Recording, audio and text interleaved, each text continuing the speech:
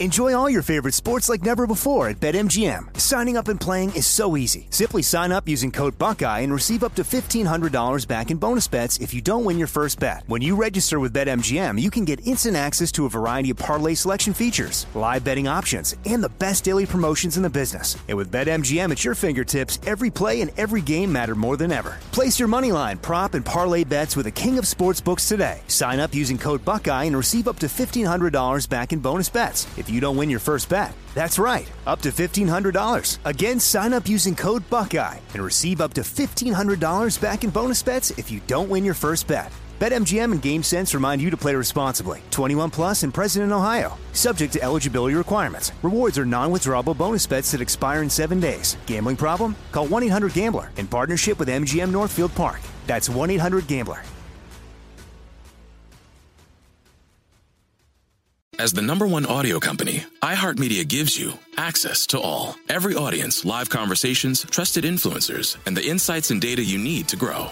iHeartMedia is your access company. Go to iHeartResults.com for more.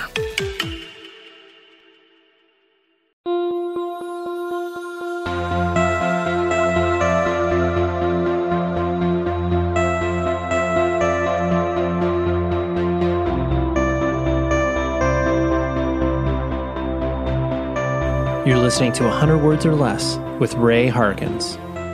Hello, all of you fine people out in the internet era digital world that we all exist in. I'm coming at you through all the ones and zeros that are being put into your head. It's weird to think about it in that term, right? Like, this is all digital. Man, it's wild. But what is also wild is I had a discussion with a person that could not have been more coincidentally timed, but his name is Brian Cook. I spoke with him weeks before this most recent botch news came out in regards to them reissuing their catalog on Sargent House. But I wanted Brian on because he recently released an absolutely incredible solo record that I think more people need to pay attention to. The record, or the moniker in which he plays under, is called Torment and Glory, and the record is called We Left a Note with an Apology. And it is a damn good record. I honestly did not even know that it existed up until a couple of months ago. It just came out in August, so it's not like, this is something that's existed for years. But it was, it just really, I don't know what to describe it as besides just a very contemplative record. It makes you really sit down, concentrate on what Brian is accomplishing in this music. And, it's got a lot of different things going on, but I really, really enjoyed it. And he also played in Roy, plays in Russian Circles. He is a very prolific musician, and I'm so excited to have him on. And that's what we do. I mean, I know I say that about everybody, but genuinely, I'm excited to have these people on the show. That's why I bring them on this podcast to begin with. But we didn't even talk about, Botch re-releasing their stuff because that was not even part of the radar. And I wasn't going to sit there and punish him for like an hour being like, hey man, so is Botch going to reunite? Because that literally is what everybody asks him in almost every single interview. And I wasn't about to do that. I asked him about a lot of random Botch stuff, but anyways, that's neither here nor there. We get to talk to Brian Cook, and that is what's important. You can always email the show, 100wordspodcast@gmail.com. Got another, few emails from people suggesting ideas or just giving like digital high fives. I always appreciate you reaching out and saying you find value in this thing. It makes the world feel less alone because at the end of the day, I am just talking into a microphone, into a computer by myself as we speak. I mean, my dog is sleeping next to me, but this is a solitary environment. So anytime you get the reach out, it's always appreciated. And you can also leave reviews on Apple Podcasts. I know you hear about this all the time, but it does make a difference. And then tell your friends about this very show.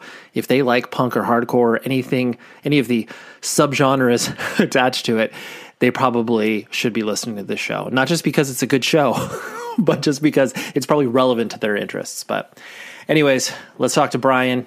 So much fun. I really enjoyed this conversation because he got to let me bounce around to all these places where I could tell he has not been in quite some time. It was really fun. And plus, like I said, listen to the new Torment and Glory record. You can find it anywhere you find music. It is a really, really good listen. So here's Brian, and I will talk to you at the end of the episode.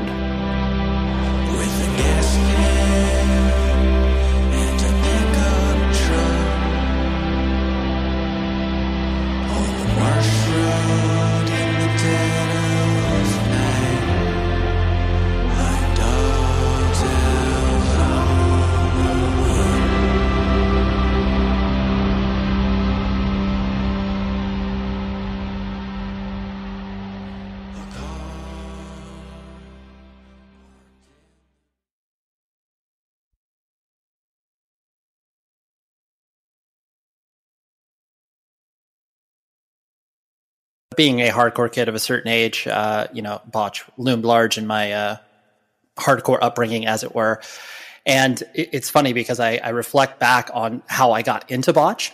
And I think people from the 94 to 97 range got exposed to Botch on your O Fortuna cover, which as like, I was reflecting on it. I'm like, it's weird because clearly there was no idea of like a single within the context of hardcore music because that didn't exist. But like that song was almost, it felt like inescapable for anybody that liked aggressive music. And I just remember being like, wait, this is a classical song. Like, this is crazy. I don't understand this. I still like in existing alongside heavy music for quite some time. I have no clear idea of why you guys decided to do that. I've even had Dave on the show as well and like did not pick his brain about it, but I was like, why? Yeah. So why did you do that, Brian? I don't even really remember. And I think it was actually Dave. I'm not sure if you talked to Dave Verellen or Dave Knutson. I think maybe it was Dave Knutson's idea. Okay. But yeah, I really don't remember what the context of it was. I know when we were doing that 7-inch, we were kind of changing up our sound a little bit. We were kind of moving away from like more of a sort of traditional, like early 90s metallic hardcore sound into like a bit more of a, I don't know, kind of noisy and,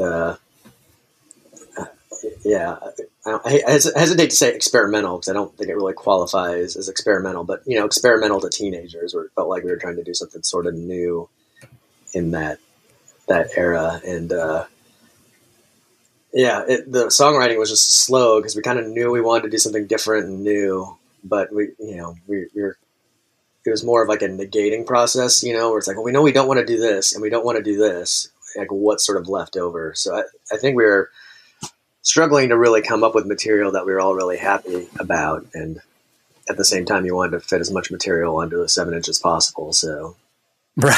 It's like, well, like, I don't think anyone's done like a hardcore version of a classic opera piece. So I guess, yeah, well, why not? Let's try it and see how that goes. And I remember, I mean, it existed for obviously a long time after you put out that 7-inch where people, I know you experienced this, were screaming it at shows in between your songs, and you guys are like, we have not played that song in years. We're not playing it. Like, yeah, I think we only really played it like, maybe 2 or 3 times. And we sort of had this rule that we would only play it if someone brought a gong to the show, which is basically our way of saying like we were never going to play it. But then every once in a while, someone would roll up with a gong, and it was like, "Fuck! All right, I guess everyone fucking do a quick van rehearsal so we remember how to play O Fortuna because there's a gong tonight." So that's pretty cool. Like just that notion of the crowd interaction, even if it's like 20 people at a show. Like clearly, if they were invested enough in your band to be able to know that they needed to bring equipment like that, that says something. Yeah, weird time. That was pre-internet too, so I'm not even sure how the word got around with that thing. We must have said something in a zine, but I remember like playing a Nashville show and kids rolled up with a gong. Damn, all right. Okay. Yeah, you're like, well, I guess we get what we paid for. Yeah, exactly.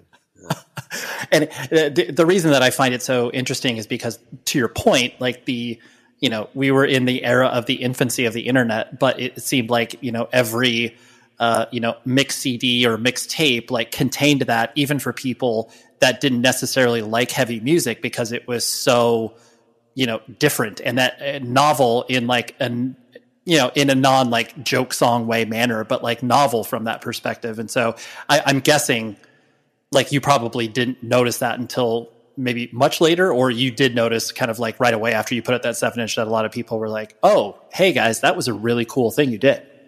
I mean, this is kind of news to me, actually. No, if it is, then I'm glad I'm the first person to bring that up to you.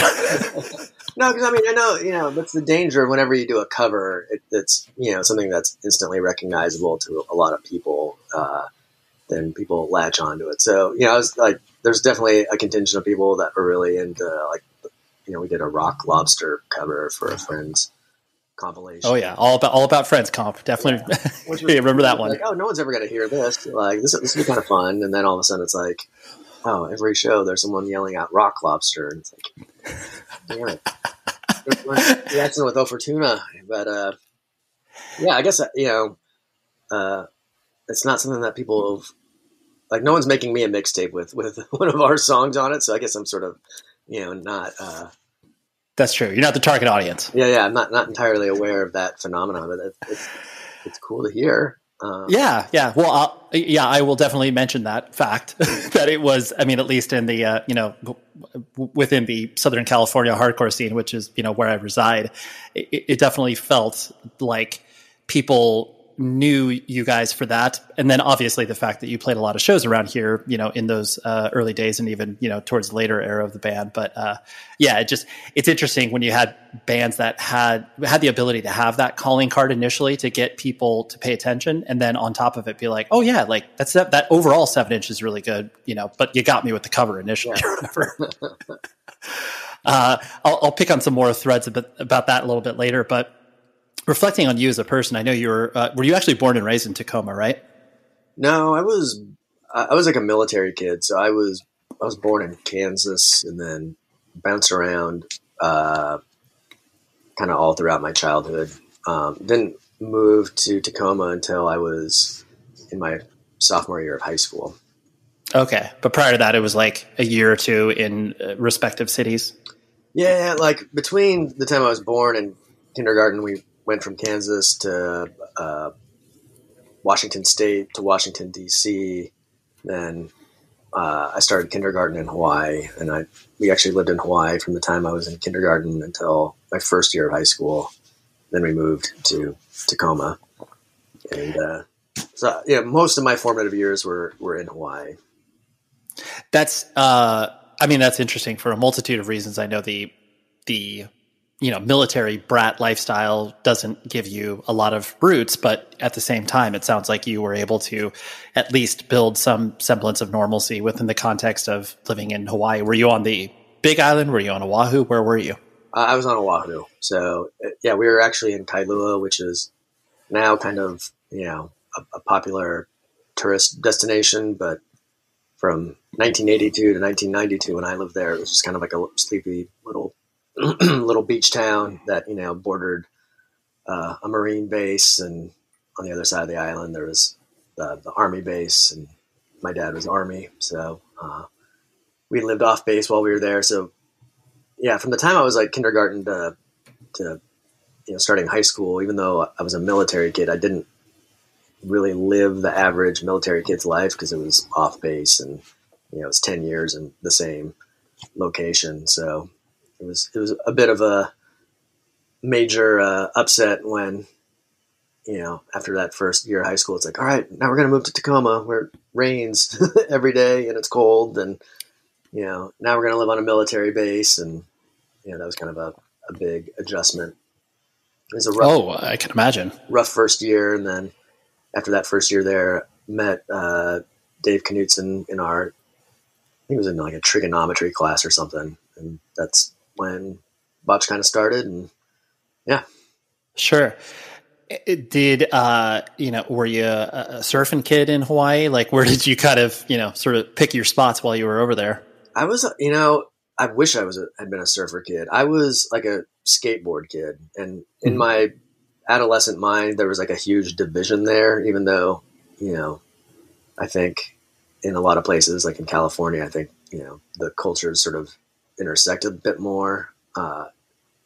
In Kailua, it felt like you were either one or the other. You're either a surfer or you're a skater, but you didn't do both. It was, Yep.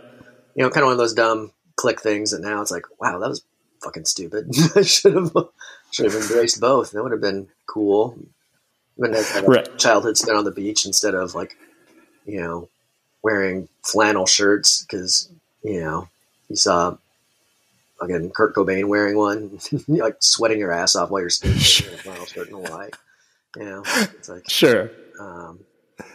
So yeah, I don't know. I missed out on that, but I was able to kind of get into some of the punk subculture stuff while I was in Hawaii, and that really happened through skateboarding. It's like the Thrasher magazine music section, and the Sessions catalog with all the punk bootleg shirts that they sold, and that was my early education into underground music, was all through skateboarding.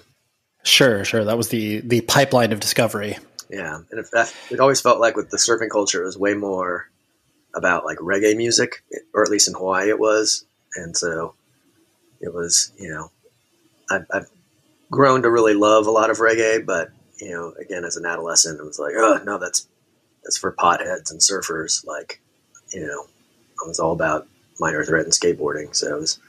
Right. Kind of, you really had to draw those definitive lines. Yeah, it was a very binary time.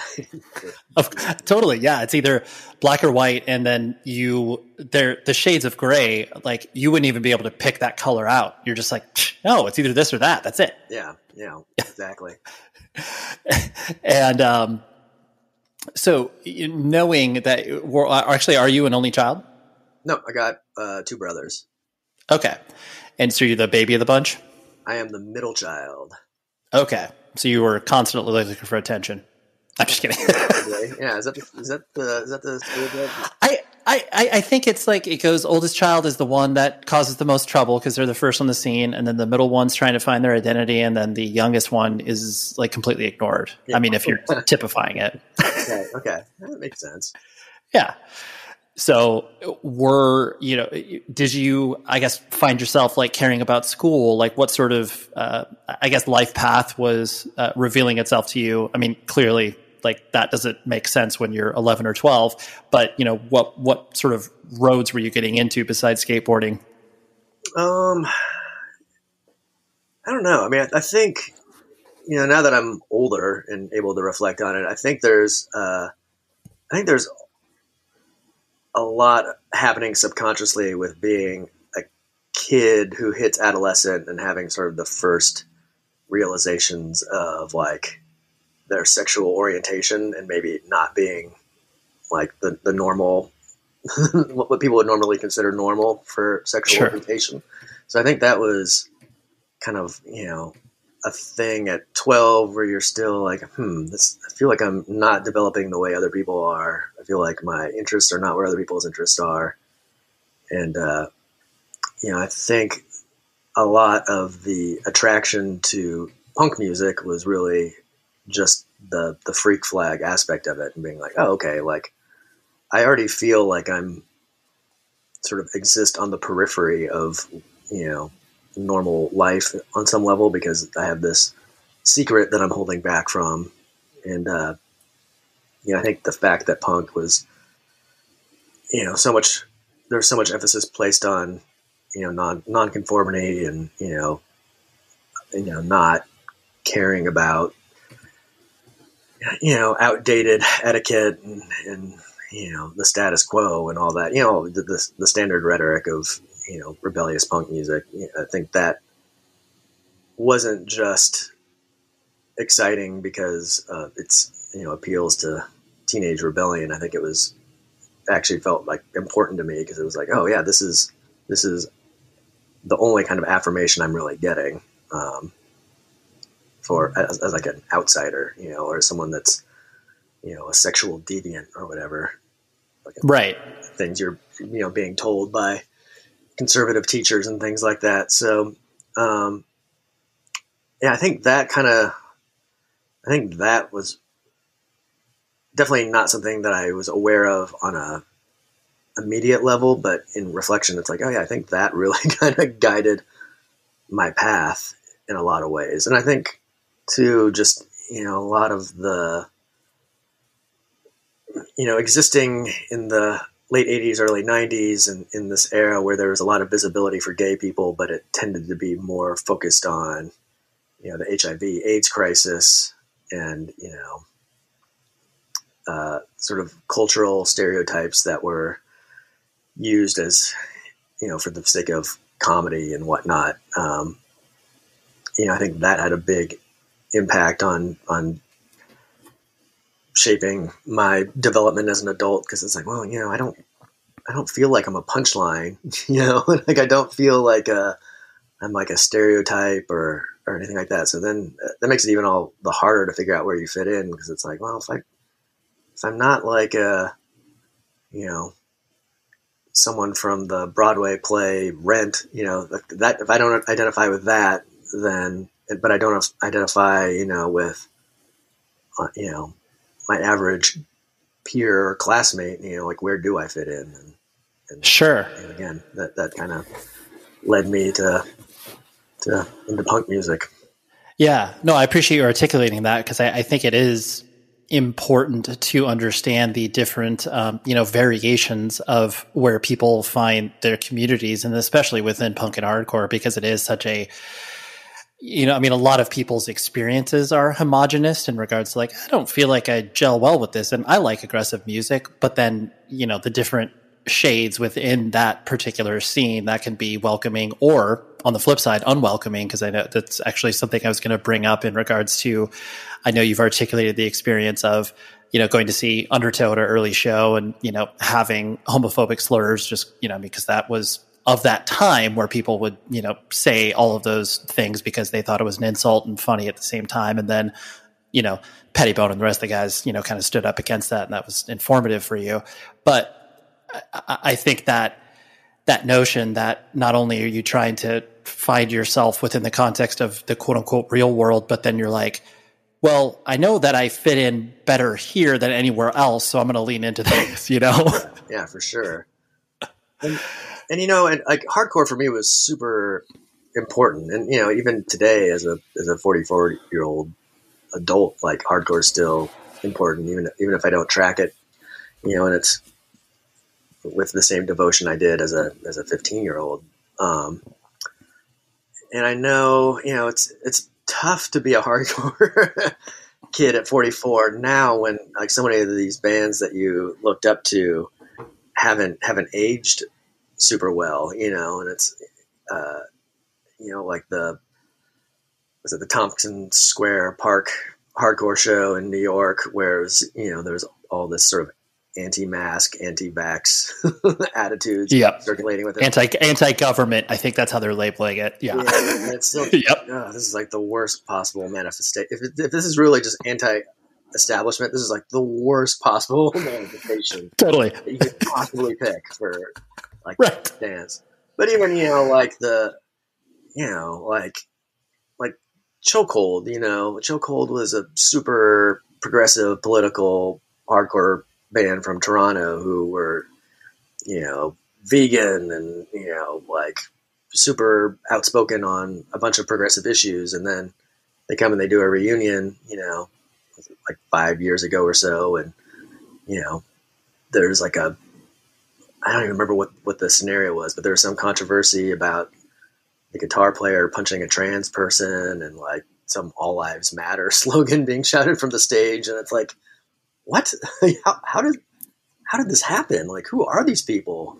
Like I thought Chokehold was like this super progressive anarchist band, but they haven't like checked in on the news in 20 years or something. So I feel like there is like a lot of reckoning and reflection on hardcore and how, maybe all the sort of progressive and idealistic stances that, were sort of being talked about within that community back in the 90s was, it wasn't as progressive as everyone makes it out to be. And, I think that's a fair discussion to have, but at the same time, it's like, for me as a kid in the 90s, it seemed like one of the few sort of communal civic engagement options available to me as a teenager that was principled and that did stand for something, and that, like, you know, may have been very homogenous in terms of being kind of a, you know, straight white kids, you know, white boys, you know, is at least trying and at least aware of, you know, like, misogyny being a huge factor in our society, you know, and like having discussions about that. You know, it was aware that homophobia was fucked up, and there was discussion about that. And, you know, it felt like way more progressive than any other options that were presented to me as a teenager. And I think that's something important to address in conjunction with all the sort of re-examination of those bands in that era in the modern times. It's like, you can't strictly look at it through the lens of 2021. You know, it was a different time period. Here we go. Band merch. It's incredibly important to you. It should be, right? I mean, I know you don't have to like collect hundreds and hundreds of band t-shirts, which is what I've personally done, but you can have a select few, and let Rockabilia.com be the place where you buy that select few pieces of merch. Because first of all, I'm going to give you 10% off by using this code, 100 words or less. That's the number 100 words or less. You can probably figure out how to spell that, but if you're having problems, you can always reach out to me. In any event, Rockabilia is all officially licensed merch. That means the bands get paid. None of this bootleg stuff that the bands don't see a dime from, because let's be honest, independent bands are not making money very many other places. And this is a great way to support them and, support an independently owned business. There's so much virtue that comes out of this purchase that I can't even begin to tell you about it, but I try every week in these beautiful ad reads. But 100 words or less. That is the promo code. That gets you 10% off, and that will get you some fancy new merch shipped right to your door, and you'll look that much cooler because of it. So thank you to Rockabilia. Again, go to rockabilia.com, use that promo code, 100 words or less, 10% off. Enjoy what you get. The show is sponsored by BetterHelp. We all carry around different things that stress us out, right? Like maybe it's something really, really small, like, man, that parking space, it's always taken. And I wish that I would be able to like get it instead of, this person that maybe, is the most courteous and considerate. I know that's something very random, but it's true. We all experience different things throughout the day that trigger us in so many different ways. And there are many times where I have been like, I wish that I had a spot or a repository for me to, get this stuff off of my chest. Because if you bottle it up, that is no bueno. And then all of a sudden you explode on a coworker or a friend or a family member being like, the parking spot. And people are like, what are you talking about? That is where therapy comes in. And I love working with BetterHelp because I'm a huge advocate for therapy, broadly speaking. So if you're thinking of starting therapy, please give BetterHelp a try. It is so easy because it's entirely online. It's designed to be convenient, flexible, and suited to your schedule. All you do is fill out a brief questionnaire, and then you get matched with a licensed therapist. And if you are not vibing with the therapist for any reason, you can switch it out at no additional charge. Get things off of your chest with BetterHelp. So visit betterhelp.com/Ray today to get 10% off of your first month. That's betterhelp.com/Ray. Well, and plus to your point, just the notion of being able to bring forth and articulate ideas that you were not getting presented in any other medium. It's not like schools are talking about, veganism and animal rights or whatever. It's like it's like when you first heard about those things, you were just like, dude, not only is this, counterculture and revolutionary, but like I can actively participate in it. Yeah. And that is unbelievable. Yeah, absolutely. And, it's like, in the 90s, hardcore wasn't one thing. And I think maybe that's the important distinction to make where, there was, Floor Punch out in New Jersey who were, like just brutal, raw dudes and, maybe not the most enlightened people, but, that was certainly one aspect of hardcore. And then, you could, on the other end, you could have something like Spit Boy or, Los Crudos, where it was like, very socially conscious and, like definitely, represented a broader, broader diversity. And, I was definitely more on Team Spit Boy and Los Crudos than Team Right.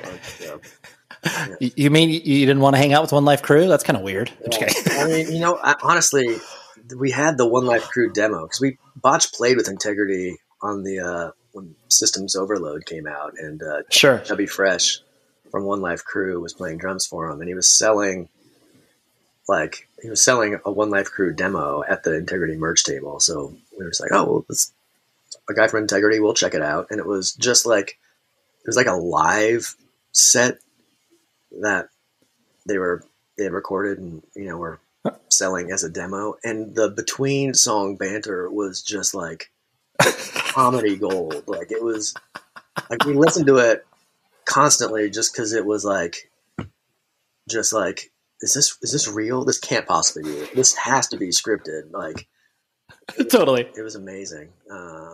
Wow, that's incredible. I've never heard of the the demo being a live set. I feel like that has to be on YouTube somewhere. That's unbelievable. Yeah, it must be. I feel like I looked for it on Discogs a while back.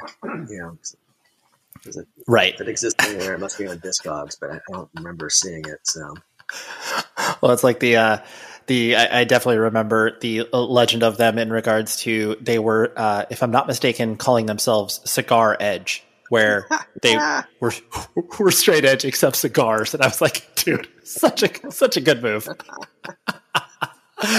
But anyways, they at least had that in common with Botch, because I remember Botch was never like I dyed in the wool straight edge band, but at various points in time, people did claim edge in the band, but towards the end, sure. Well, cigars, like, it's like Bill Clinton said, like, if you don't inhale it, then is it really even a drug? So, totally. What?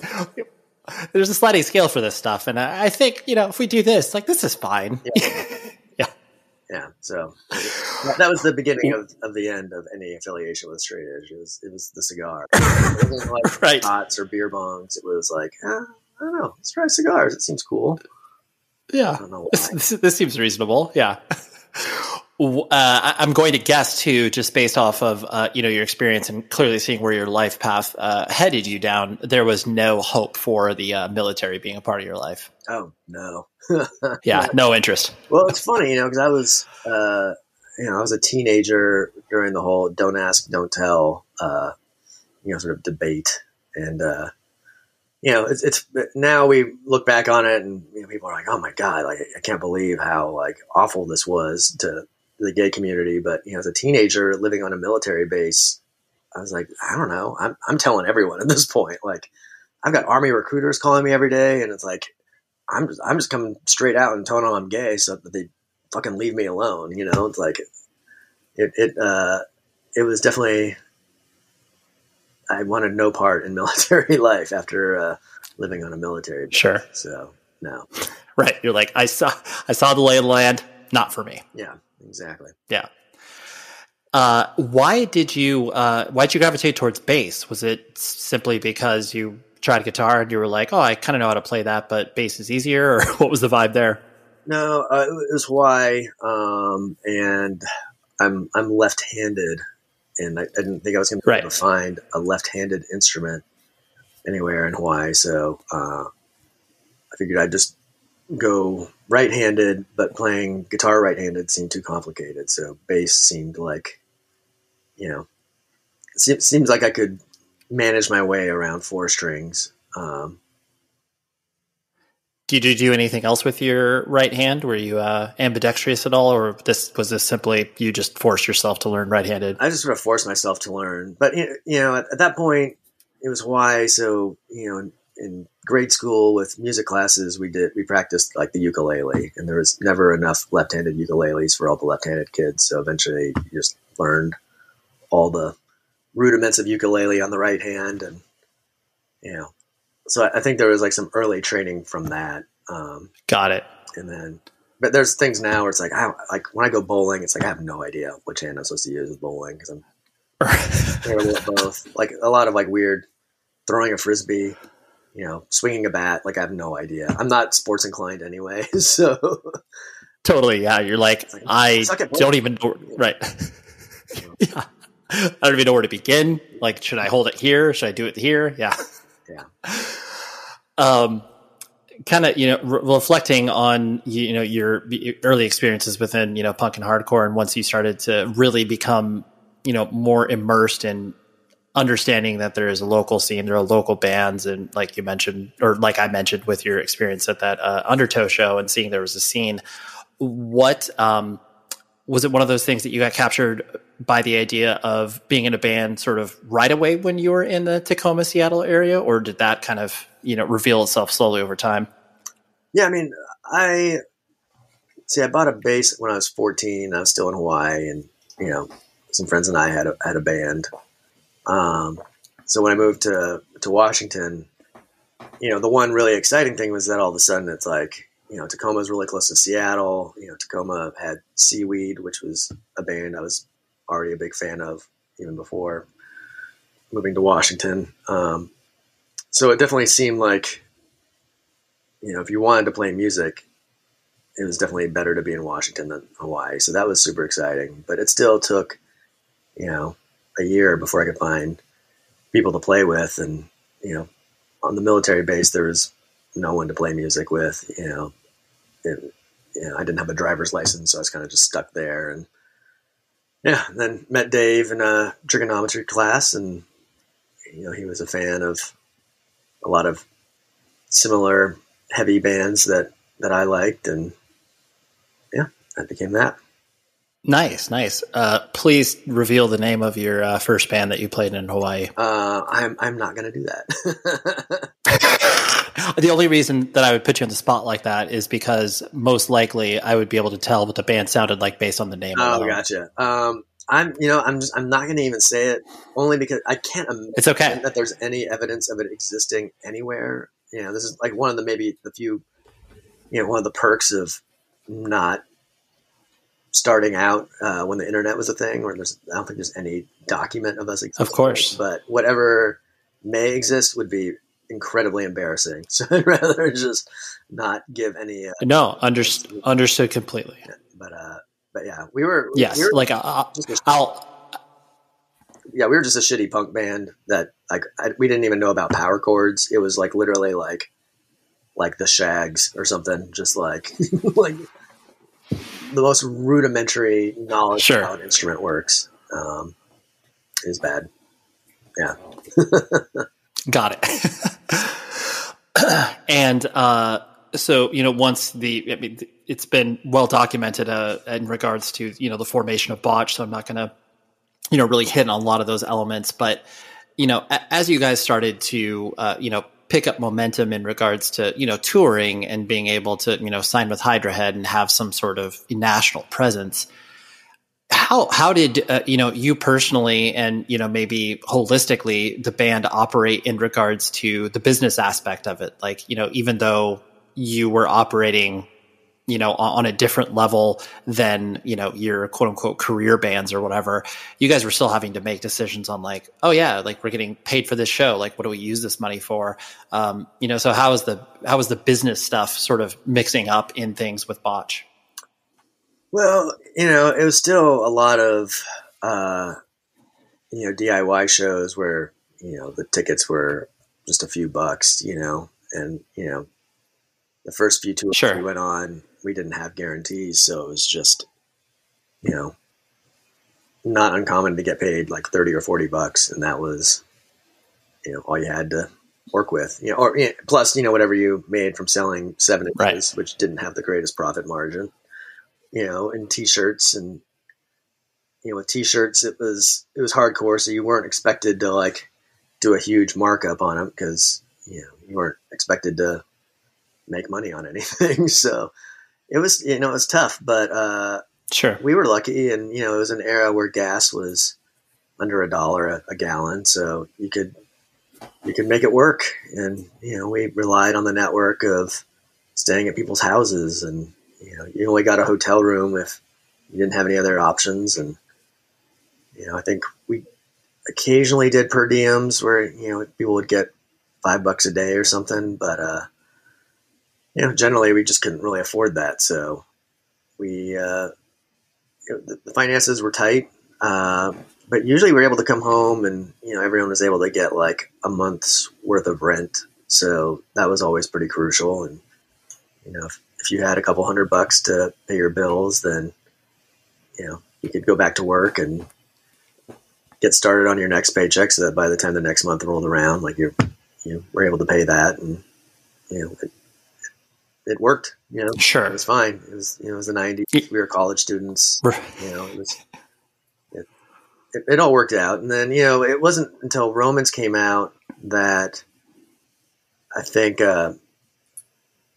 we started making a little bit more money. We were able to like get guarantees where it was like, all right, we're definitely getting $100 tonight. This is amazing. And right. It was on Romans. It was the first time where, people would buy merch before we played, which was like a crazy thing. Where it's like, oh, these people know who we are. Like they came here with money to buy merch. We're not one of like 5 bands on a bill. And we're just hoping that someone like sees it and is like, oh, this seems cool. Like I'll buy a 7-inch, it's like people are coming out, you're selling an album. At that point we would come home and be like, oh, okay, well now we came home with like $1,000 and my rent's, $200 a month. So it's like, I actually got like a few months worth of rent and bills covered, and that's super exciting. But, it never really got beyond that for us. I think, once we sort of announced that we were done, then, the handful of shows that we had on the, for the remainder of our tenure were pretty lucrative, but, it wasn't something you could live on today. So yeah, you were ending. Yeah. Right. Yeah, exactly. Right. And I think that's, and I think that's kind of why, a lot of people reflect on, the legacy of that particular band of being like, oh, what could have been? But, I think it's one of those things where you guys did a lot with the quote unquote limited means that existed for bands, of that genre during that time. It's like, you guys were able to, the fact that you put out as much music as you did was in and of itself a feat, Well, I think it was tough too, because that, we never had like a coherent vision of what we were trying to do. It was more, we were hardcore kids, but, a couple of the guys in the band, not necessarily me, but like Tim and Dave Knutson were, like pretty like badass musicians who actually like knew some things about music theory and technique and all that. So, I think for them, it was important to, to flex those abilities a little bit. There was also at the same time a rule where it's like, any given song should really only showcase like 10% of your ability. Like no one wants to hear a song where you're just like showing off 100% of the time. So it's, I think those dudes were interested in making music that was interesting and challenging and a little difficult and strange, as like a reimagining of hardcore, but pushing it forward in some sort of new and unexpected ways. And that was about the extent of the vision. And then, for We Are the Romans, I think we all kind of locked in and we're all sort of, I don't know, I think we were all in sync for that time period. And we were able to come out with a lot of material that we're all happy about. But after that, it was a lot harder to figure out what we wanted, and it was, I think, Dave was already kind of starting to write things that would eventually become a part of the Minus the Bear sound. And, I was,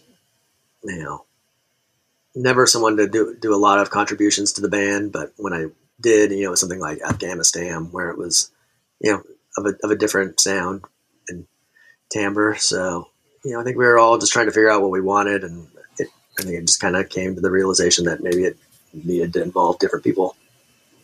So, yeah. Sure. Yeah. It was reaching its logical end creatively. Yeah. Yeah, of course. And in also kind of in reflecting a lot of the bands that you've played in. I mean, I've basically personally followed you throughout all of your musical projects. Like Roy, These Arms Are Snakes. Everything you've done have been like, oh yeah, anything that Brian's involved in. Like I'm listening. Tell me more. But specifically with These Arms Are Snakes and Roy. That was at that era where, bands of the independent, music variety were actually being able to figure out quote unquote livings for themselves, and trying to make it whatever that meant. And I think both of those bands in particular, from a professional perspective, were, had the potential, but were, in my opinion, a little bit early on the game, where it was like, oh man, if this band existed, a couple years later, it could have been, a whole different story. Does that sentiment that I share, I kind of, not only mean something to you, but like, is that something that you're like, not like you could retrofit the band into different eras, but like, if you felt like oh man, if we existed in the 2010s, it would have been a whole different story, and not like the old high school football quarterback talking about their one game or whatever. But does that kind of resonate with you at all? No, totally. I think that's I think that's actually pretty spot on. With both bands, there wasn't really career aspirations with either of them. They were both done. As hobbies, as things that's what you did. You were in your early 20s and you owned a guitar, you played in a band. That was my social life, was going to shows and playing shows and having band practice, and it was just what you did. And with Roy, it was kind of funny because it wasn't even really a serious band. It was, the Verellen brothers, just kind of indulging in their, worship of things like the Rentals and the Breeders, and, just kind of doing these weird, fuzzy, like indie rock songs. And I weaseled my way on board, and, it was just like a recording project that we didn't even think was going to result in playing live shows, but we did some recordings, and they somehow wound up on some message boards. And the next thing you know, we have Fueled by Ramen saying that they wanted to sign us to this incubator deal through Island Records. And we were just kind of like, really? I guess we have to do this because it's kind of too good of an opportunity to pass up on. But it was also not right. It wasn't what we wanted. It wasn't what we were trying to do at all. We were just going to write, these kind of weird, fuzzy pop songs in the basement and make, little 4-track recordings of them and share them with friends. But instead we signed with Island / Fueled by Ramen, and, they gave us a bunch of money to make a record and buy a van, and the record didn't sell. And then they were like, well, yeah, we're not going to pursue option 2, but you're happy to, you can do whatever you want with, future recordings. You're released from contract. And it was kind of like the perfect, flirtation with a major label. Cause it was like, oh, we basically made the record we wanted. No one got involved, creatively with any of the decisions. And when it didn't sell, they're like, oh, well, that didn't work out. It's fine. So it was kind of weird, and it kind of ideal in a lot of ways. And then at the same time, with These Arms Are Snakes, within the same 24 hours that Roy signed this deal with Island and Fueled by Ramen, we signed with Jade Tree. And that was like a no-brainer just because I loved the Jade Tree roster, and, I'd heard nothing but good things about the way they, dealt with their accounting and paid out their artists. And, Tim and Darren had kind of come out to Seattle to meet with These Arms Are Snakes. And there's like, yeah, if you sell 10,000 copies, that tends to be the line where after you sell 10,000 copies of a record, you can make a living just touring and, being in a band. And that was super enticing. But that didn't wind up being the case, even though Snakes did sell upwards of 10,000 copies of all of our records. But we struggled with constantly being in debt, and probably toured too much, and oversaturated the market, and made some bad decisions in terms of how much merch we needed to bring on tours and things like that. And it quickly turned into a thing where it's like, oh, this is not a career option. This is never going to be a career option. Yeah. I think within like the first year of touring, we were all sort of like, oh yeah, like having a job is totally fine. Like the goal isn't to not have a job. The goal is to have a job that like lets you go on tour, because it's so much nicer to come home and be like, all right, now I'm going to go to work, and I'm not going to stress about money, and I'm not going to be making decisions that are for the band that are based on strictly on what I think is going to generate revenue. Because, those decisions rarely are like the interesting ones artistically. So, it was a weird time where it was that post At the Drive-In Refused era where I think people felt like, if you just worked hard enough as like a underground rock band, you could make a career of it too, just like those bands. But, I don't know. I feel bad saying this as someone that's now a career musician, I guess, but it's just like, it's the dumbest thing to aspire to, because like so few artists get there, and the journey to try to be that kind of band usually winds up being such a shit show. It's like, don't try to make a living being an artist. Just be an artist. Be an artist and like enjoy your craft, and like savor the independence that comes with not feeling like every decision you make has to be financially motivated. That's the important thing. And if it works out and you do become like a career musician, that's fucking awesome.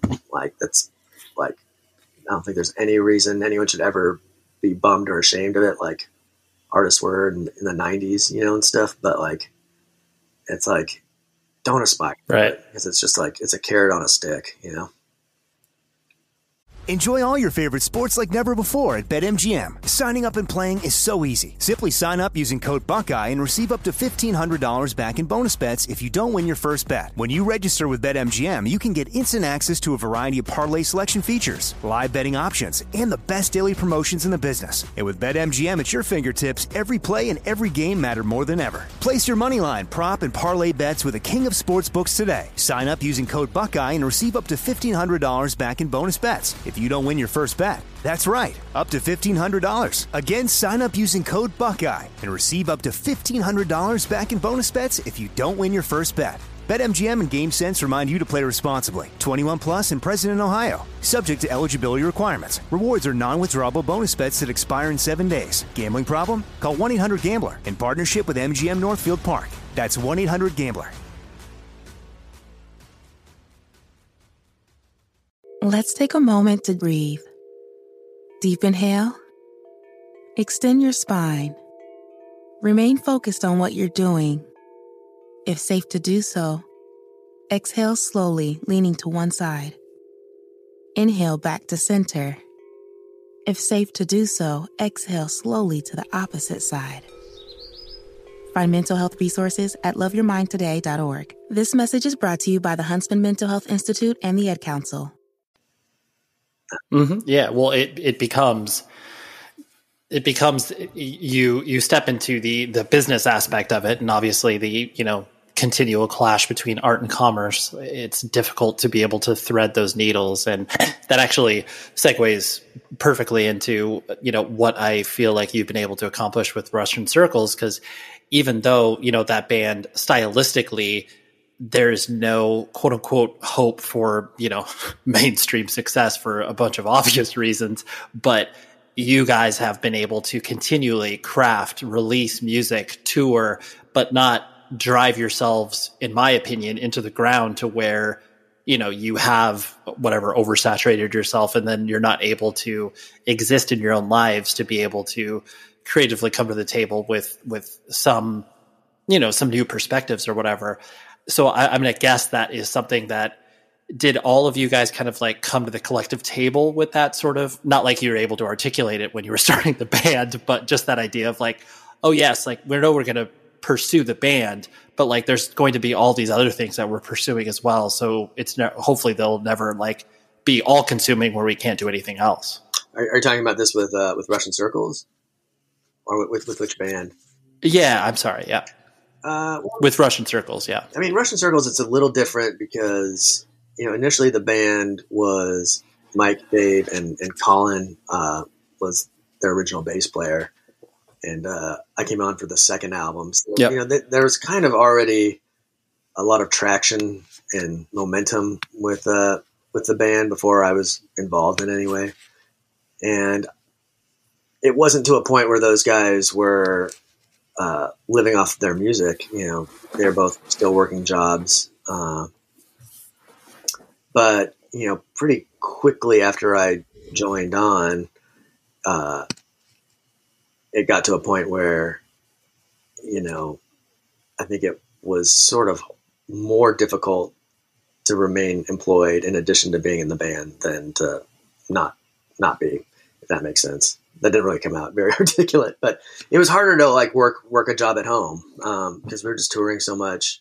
Sure. And, the band was based in Chicago, but I was out in Seattle, and, that meant, anytime we were practicing, it was involved flying out to Chicago and things like that. So it was with Russian Circles where, I kind of stopped working normal jobs on the side. And there was some overlap with These Arms Are Snakes still being active, and I was juggling both bands. So I was touring, twice as much at that point. But the dialogue for Russian Circles has always kind of been, what would Fugazi do? What would Mogwai do? Like when you see a band and they make it work and they seem like they're just doing what they want to do on their terms, but haven't like made a bunch of compromises. Like, what are their decisions that they're making? Like, that's the way to approach it. Because, a lot of times things get offered where it's like, well, that could be like a really good move career wise, but it could also, I don't know, it could also backfire. And, a lot of times, I don't know, I think people can kind of tell when you're doing things just for financial reasons, and it's a bad look. So it's more important to, I don't know, just do what feels right and what feels tasteful, and not get suckered into like someone telling you, oh, this is going to be good for you professionally. Because if you don't want to do it, don't do it. It's really kind of as simple as that, So, we've been active about what we do. If it doesn't pass the sniff test. Yeah. We say no to things all the time. We are selective about what we do. And, sometimes that might mean we make a little less money, but, overall, I think it means that we're proud of everything that we present, and, we feel good about it. So we're a lucky band, and I'm still kind of stunned that, there's been enough attention paid to what we do that we can do this, 17 years later. It's wild. Yeah. But, it's also one of those things. It's like, if you had told me, it's like, you're going to make a living playing music, playing in an instrumental 3-piece band that does long form, heavy dissonant, instrumental songs. It's like, really? That's that's the thing that's gonna. You're like, no. Yeah. Right. Now somehow it works. So What's the? Yeah.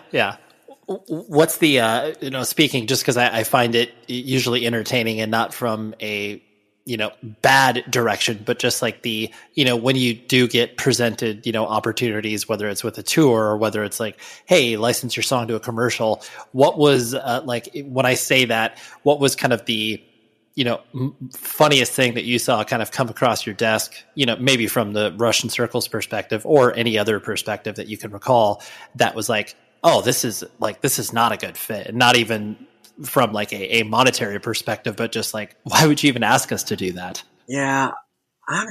Nothing immediately offhand. A lot of times it's just, you get like, well, we did a tour with Mastodon. We did a couple tours with Mastodon, and the second U.S. tour we did with them was sort of routed around a lot of festival dates, and there were festivals that Mastodon was added to. The invitation wasn't always extended to us because this was it's not their show; they're part of a festival lineup, so it's either the festival says, "Oh, we want the whole package," or they don't. But every once in a while, there would be an offer where it's like, "Oh, do you want to? Mastodon's playing this festival. Do you guys want to play too?" And you kind of just like look at the other list of bands, and it's like, "Ooh, no, I think we're good." Like, I don't think we'll really benefit from playing at 11 a.m. on the Doritos stage at the Rockstar Energy Drink Mayhem tour stop. Being heavy. Sure. Sure. It's just like none of us are really that interested in I don't know, like I don't want to play a show that I know is going to be a bad show just because I think it's going to look good on paper. That's just never something that's not put forward. So things like that mainly, but there's other weird little things. Like I was thinking about this earlier in our conversation when you were talking about Fortuna, because we licensed that song for like a boat commercial, which is something that like, in 1995 when we recorded it, someone had been like, oh yeah, like if someone came at you and asked, to use this song to sell like sports boats, what would you say? I'd been like, absolutely fucking not, like that's like selling out, like right. No way. But, and so, when that offer came in, I think initially we were like, you know what, like we appreciate the offer, but like, no, like that's just weird. Like we don't want to sell a song to a commercial. But the boat company wrote back and they're like, well, if it makes you feel any better, it's like we're a mom and pop company. We build everything by hand. We build like 100 boats a year. Like we're not like a car company. We're like craftsmen that build like these boats, and we like your band, and like we like the Carmina Burana, so like. We just thought it would be kind of cool, and then like when there was that like direct one-on-one, conversation about it, it's like, oh, okay, well that's totally different. It's like, if you're like actual, yeah, we get it. Yeah. If you're like your own, like you're an artist of your own kind, like you're a craftsman, you're building something by hand, and, you have some sort of connection to the hardcore world. And, ultimately at the end of the day, it's not even our song. It's, it's a cover. So, hearing that and having that kind of dialogue made us feel a lot better about being like, yeah, go ahead and use the song. Like that's cool. Maybe someone who's buying a boat will also be like, man, that cover of the Carmina Burana is pretty cool. Maybe that'll open their ears up to some other botch songs, and that would be cool, but I'm not going to bank on that, but sure. Whatever. It's yeah. Weird. We're not gonna reverse engineer that. Yeah. I don't think anyone becomes a botch fan, in the age bracket where they're also buying boats, but you never know. I guess it could happen. Stranger things. Yeah, absolutely. Totally. The last two things I want to hit on before I let you go was the, with touring, because you've experienced touring on a lot of different levels with a lot of different, musical projects and bands and styles, because you have painted with a pretty broad brush as far as your musical output is concerned. How has your relationship with tour changed over time? Have you, I presume it's ebbed and flowed in regards to like you've really enjoyed it sometimes, and then sometimes it feels like you're just running on the hamster wheel. What talk me through that. Yeah, I don't know. It's tough. I enjoy touring. I enjoy performing, and that's something that I try not to take for granted, because there's a lot of musicians out there who love everything about being in a band, but they actually don't like performing, or they don't like touring, or they don't like some aspect of the process, and I enjoy all of it. I enjoy being on stage. I enjoy writing and recording, and I enjoy all the, I enjoy loading in and out and setting up gear and all that stuff. Like, I enjoy the road trip quality of being behind the wheel and playing your favorite records as you're driving from point A to point B. Like, I like all that, but there's definitely tours that are great, and where you're like, oh, this is why I do it.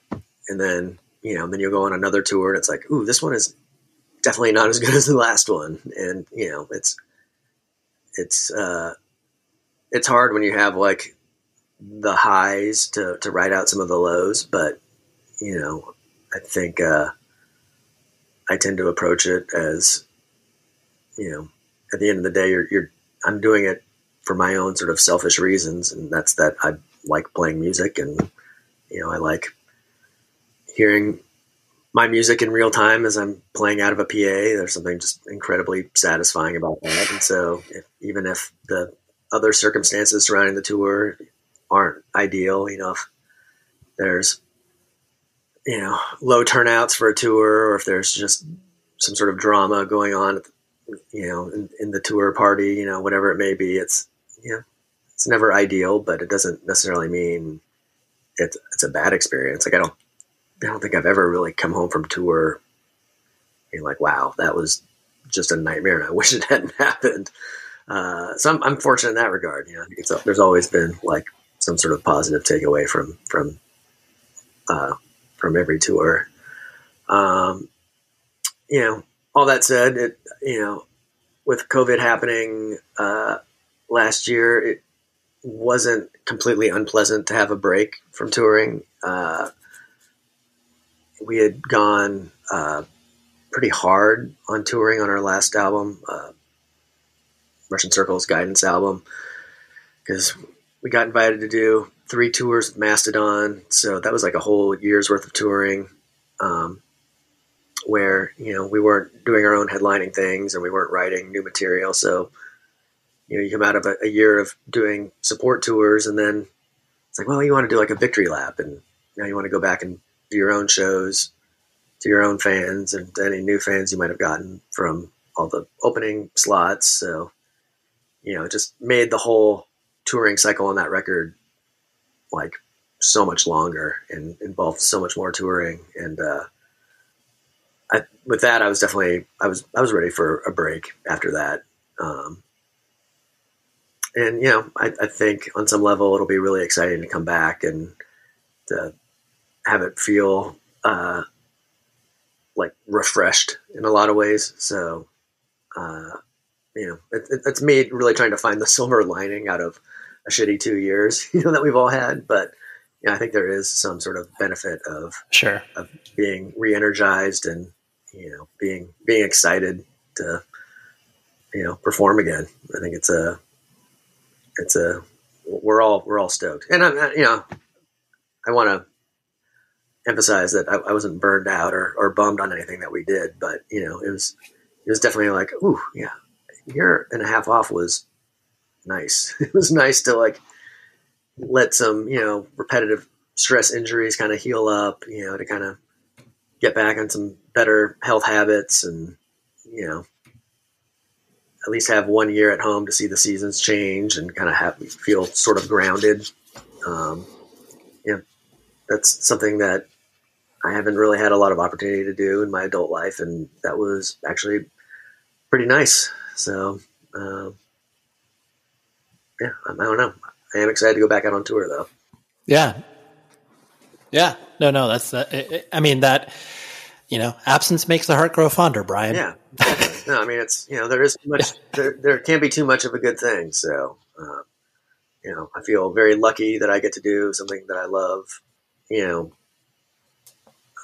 as a 44-year-old dude. Like I feel very grateful and very lucky, but yeah, it's also nice to have a little break. So I'm not going to complain. Yeah, absolutely. With the last thing with your, the solo record you put out, And that always has so many elements of you feeling, more exposed as an artist because there's literally nothing to hide behind. It's just you putting yourself out there front and center. And since you have, done so many different musical things and have always been a part of bands in general, did you feel, and I know this kind of sounds like a hacky, cliched question, but did you really, I guess, go through the thought process of feeling more vulnerable and exposed from that perspective? Or was it basically like, well, I'm going to do this because it doesn't really necessarily fit into anything else that I want to accomplish with my music, the bands that I play with? Yeah. I think, again, it was another, if there's a constant theme through our conversation, it's, aim low. Where it's like, don't try to be a professional musician, don't pick the harder instrument, like keep your expectations as low as possible, and run from there. So, with the Torment and Glory record, there's a bunch of songs that I'd kind of been working on over the last 10 years or so. Not in any serious capacity, but just, the things that kind of fall out of your hands when you're, you walk up and pick up an acoustic guitar in the corner of the room. It's like there's certain things that your fingers kind of default to, and those slowly turn into song fragments, and then they turn into songs, and then it eventually turns into a record. And,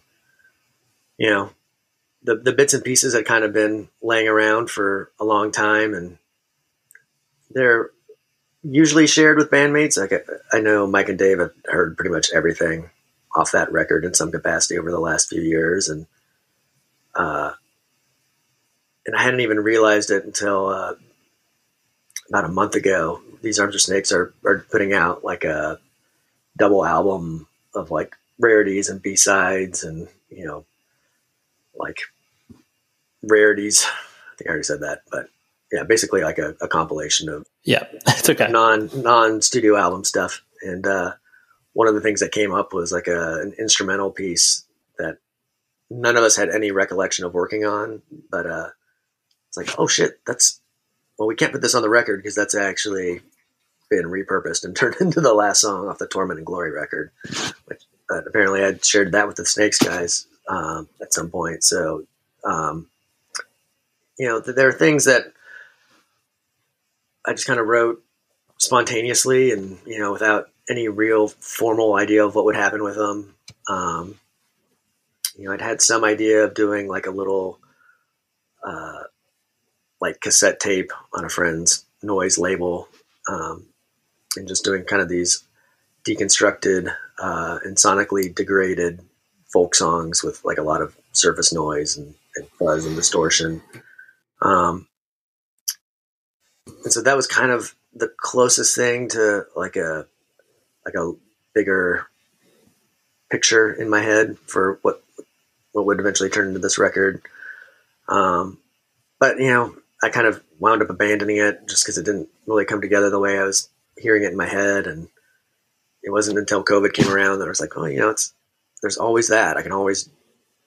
There's not a lot you can do musically right now. And, even with writing Russian Circle songs for our upcoming record, it's like at a certain point, my hands are tied if, all my homework's done and I've submitted everything and, I'm just waiting for feedback and, waiting for the drum tracks to come in or, whatever holding pattern, kind of happens when you're working collaboratively with people. And I just wanted to stay busy. So I was like, well, I have all these songs. I'll just try tracking them and maybe this cassette thing will finally happen. And once I started sharing songs with my friend Ben Chisholm and he started helping out with mixing, I think he was kind of the first person to sort of encourage me to take it a little bit more seriously. And I think he was sort of the first person whose affirmation felt kind of not to say that other people who I shared the songs with ever seemed dishonest in their feedback, but I think it's like if you're sharing a song with a bandmate, they're not gonna be like, that sucks, dude. Like you totally blew it. You're bad at guitar. You know, your bandmates are always encouraging. They're always like, oh, that's great. You know, I'm not really sure if that fits the tone of the album. So, you know, maybe we're not going to use that. But, you know, it's a great song. Good work. So, you know, sharing it with someone like Ben, who's like an outsider who doesn't necessarily need to butter me up with compliments, you know, having someone like that be like, no, these songs are good. Like, I think people will like them. Like, you should definitely at least try to do more than just making, you know, 40 cassette tapes. And, you know, I think more people would be interested in this than just 40 people. So he kind of nudged me into sharing it with Sargent House. And, you know, and with Sargent House, it's like kind of one of those funny things where, you know, Kathy always kind of talks about like, everyone's got a solo project. Like, I'm not here to put out people's solo projects. I'm here to like put out like artists who are like dedicated to their craft. Like, everyone has a solo project. I don't need to be involved in everyone's, you know, solo project. So when I sent it to Kathy, you know, there was this, you know, multi-paragraph thing being like, Kathy, I know you don't like solo projects. I'm sorry I'm sending you this, but you are my manager. So you're like, you at least want to know what I'm up to. So I'm just letting you know I'm putting out a cassette. Like, here it is. You know, Ben encouraged me to share it with you. You know, I don't expect you to put it out, you know, blah, blah, blah, blah. And, you know, Kathy was just like, you're right. I hate solo projects. Like, there's no point in doing solo projects. And then, you know, a couple hours later it was like, yeah, this is too good for it to be a cassette. So we're going to do like 500 copies on vinyl and blah, blah, blah, blah, blah. And it's like, oh, okay. Well, that works too. Like, thanks, Kathy. You're like, let's go. Yeah. You know, I think if I no, it's I think if I had gone into it being like, I'm going to try and, you know, get Sargent House to put this out as like a formal thing, like, I think I would have been too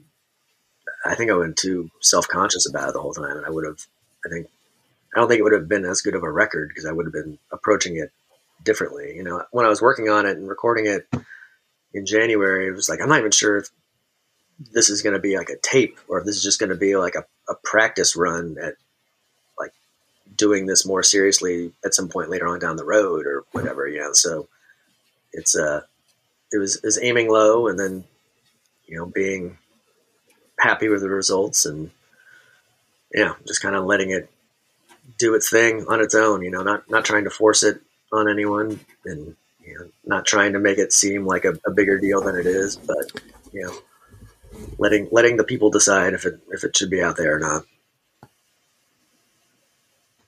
Sure. Well, I sense a theme with that, Brian. Yeah. Aim low.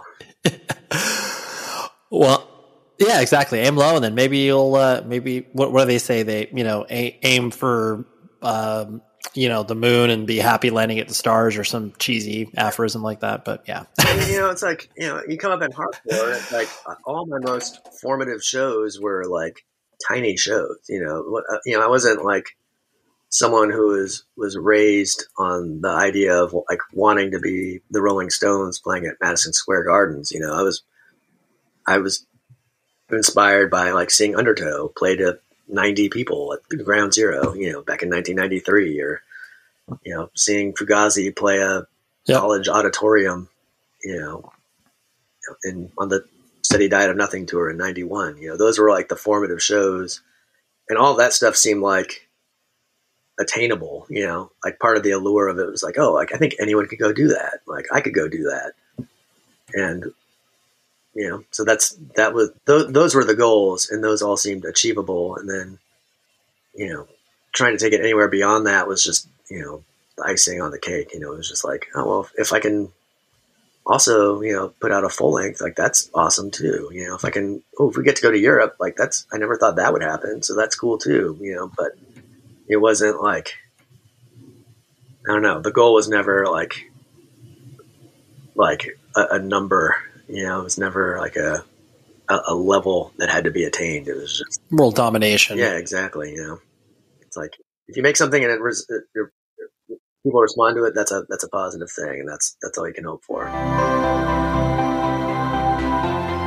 There you have it. Thank you very much, Brian, for hanging out on this show. It's always appreciated when people want to spend more than their allotted time with me. Because, usually I ask for an hour.